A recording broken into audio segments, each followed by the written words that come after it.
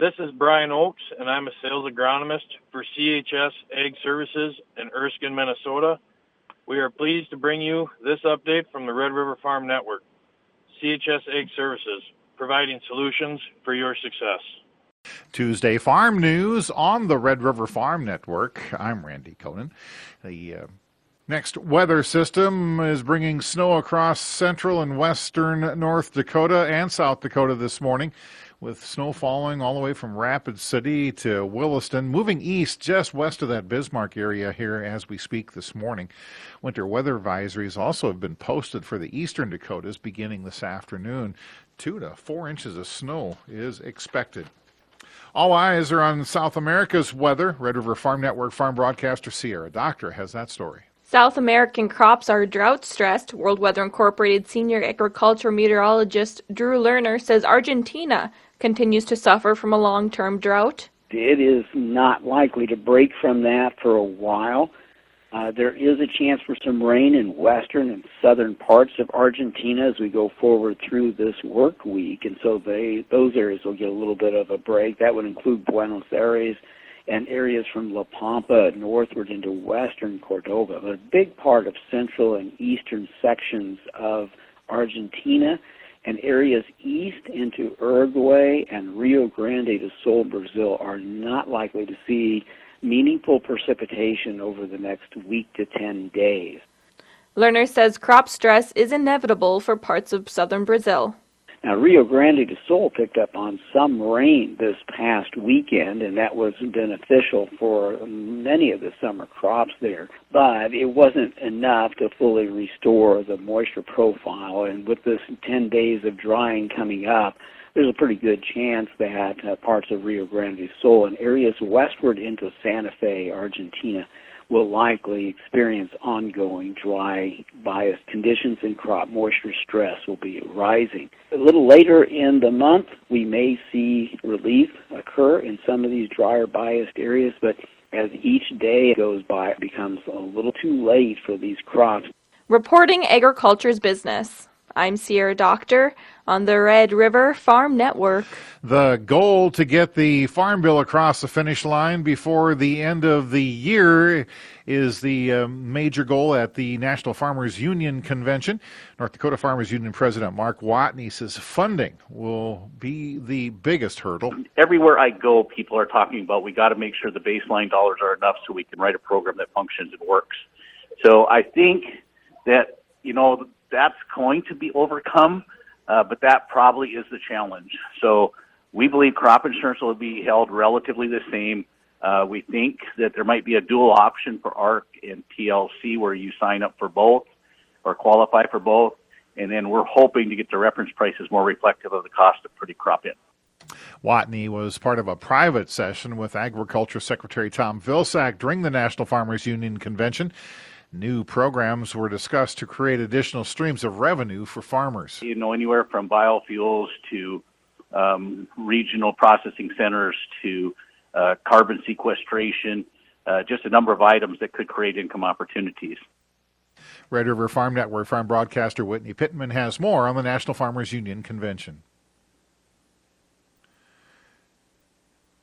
Minnesota Farmers Union Vice President Ann Schwergel is in San Francisco and says discussion priorities include marketplace competition and farmers' role in climate change. We are working here to do kind of the business of the Farmers Union, what is really at our core, which is to debate and discuss our policy for our staff that we lobby for and want to try and get accomplished to help family farmers all across the country.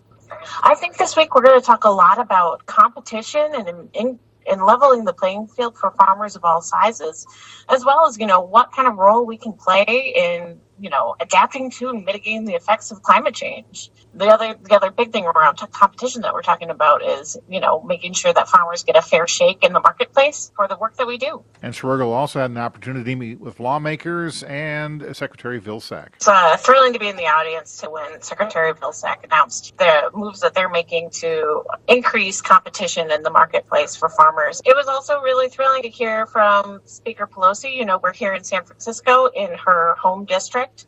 She took some time to meet with young women farmers, and I was able to be in that room too, to meet with members directly and hear about our experiences.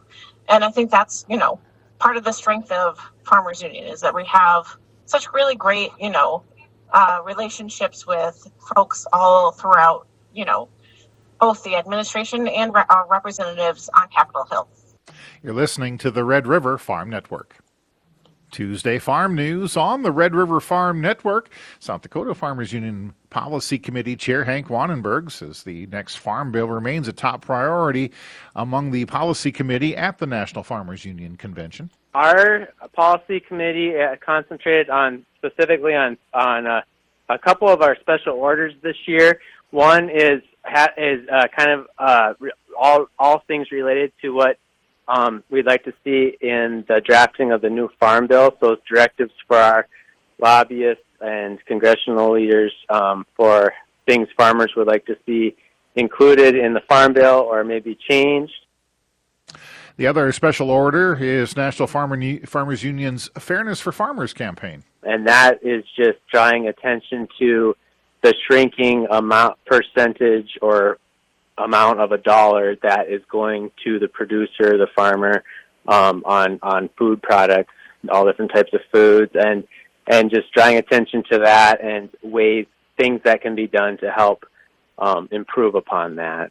Federal Reserve Chairman Jerome Powell will deliver his semi-annual monetary policy report to Congress today and tomorrow. Ag Resource Company President Dan Bossie says the market will continue to monitor interest rates. Yeah, I mean, inflation is still something that is going to be difficult to put back in their 2% bottle. The Fed has a target of 2% for inflation.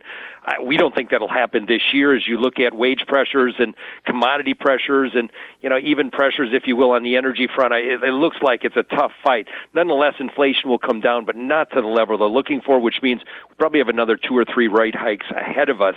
Then the question would be, will they hit the pause button in 24? We shall see. But again, I think this is a new world in terms of inflation, and the Fed's really going to struggle in terms of getting that inflation rate down to their target. USDA is issued a proposed new regulation restricting product of the USA labels on meat, poultry, and eggs to animals born and raised in the U.S. The proposal would effectively close a loophole that allows products repackaged in the U.S. to be labeled such. The White House says the increased clarity and transparency will prevent consumer confusion. The North American Meat Institute says the USDA's proposed product of the USDA labeling rules is problematic, however.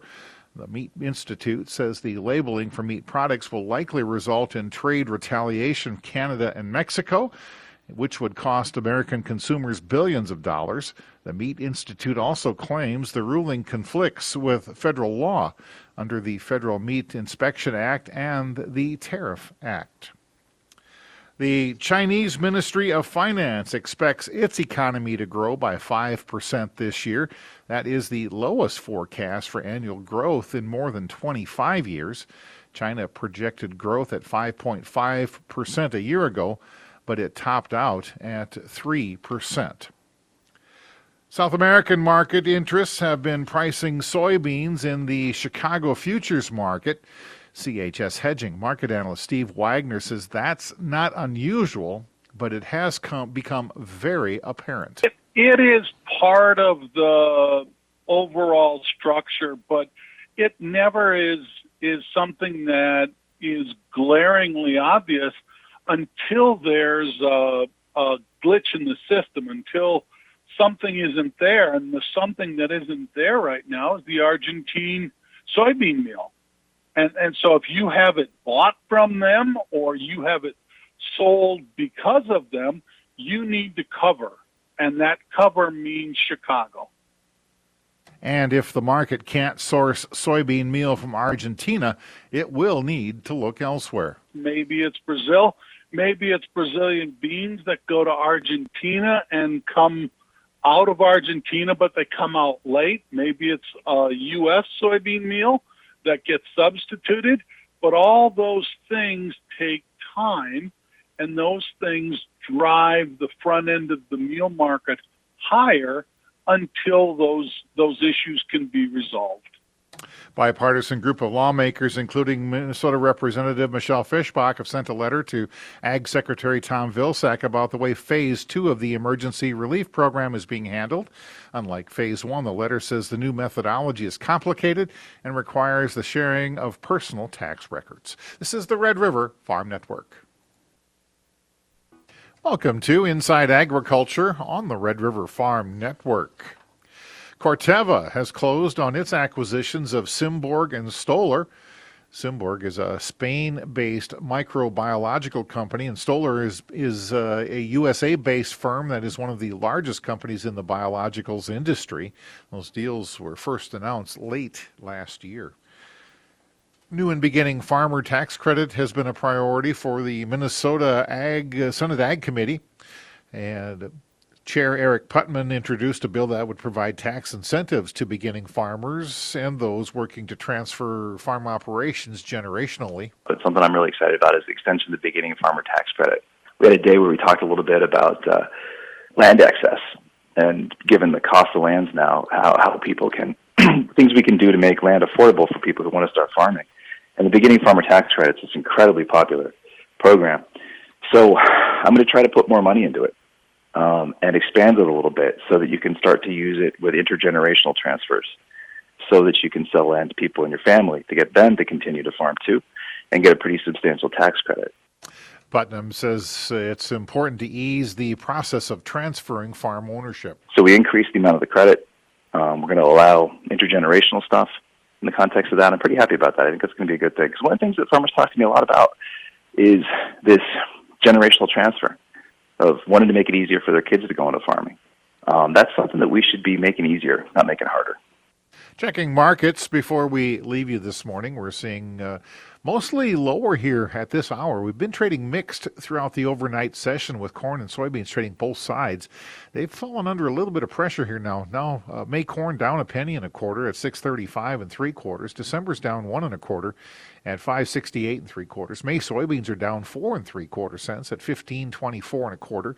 November soybeans are down 4 cents at 13.75 1/4.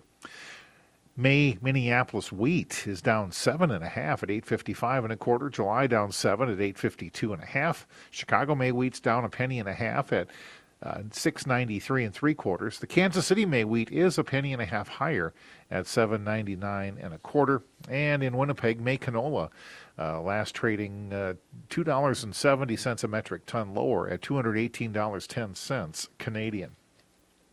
Looking toward the farm calendar this morning, Commodity Classic gets underway in Florida. Actually, tomorrow, travel day today for Don and Whitney. They're on their way down there, so we'll be listening for reports from that. The North Dakota Department of Agriculture's Cattle ID Subcommittee will meet at 3 o'clock this afternoon at the state capitol in Bismarck. Also, NDSU Extension webinar series for junior beef producers. That gets underway at 6:30 this evening. The next one is on natural breeding service. Again, 6:30 this evening. That's a webinar from NDSU. North Dakota Winter Show starts today in Valley City. We're rather for the weekend as well. Running actually kicked off last weekend, and runs all the way out through next Sunday, March the 12th. Well, thanks for joining us this morning. Have a great day. This is the Red River Farm Network.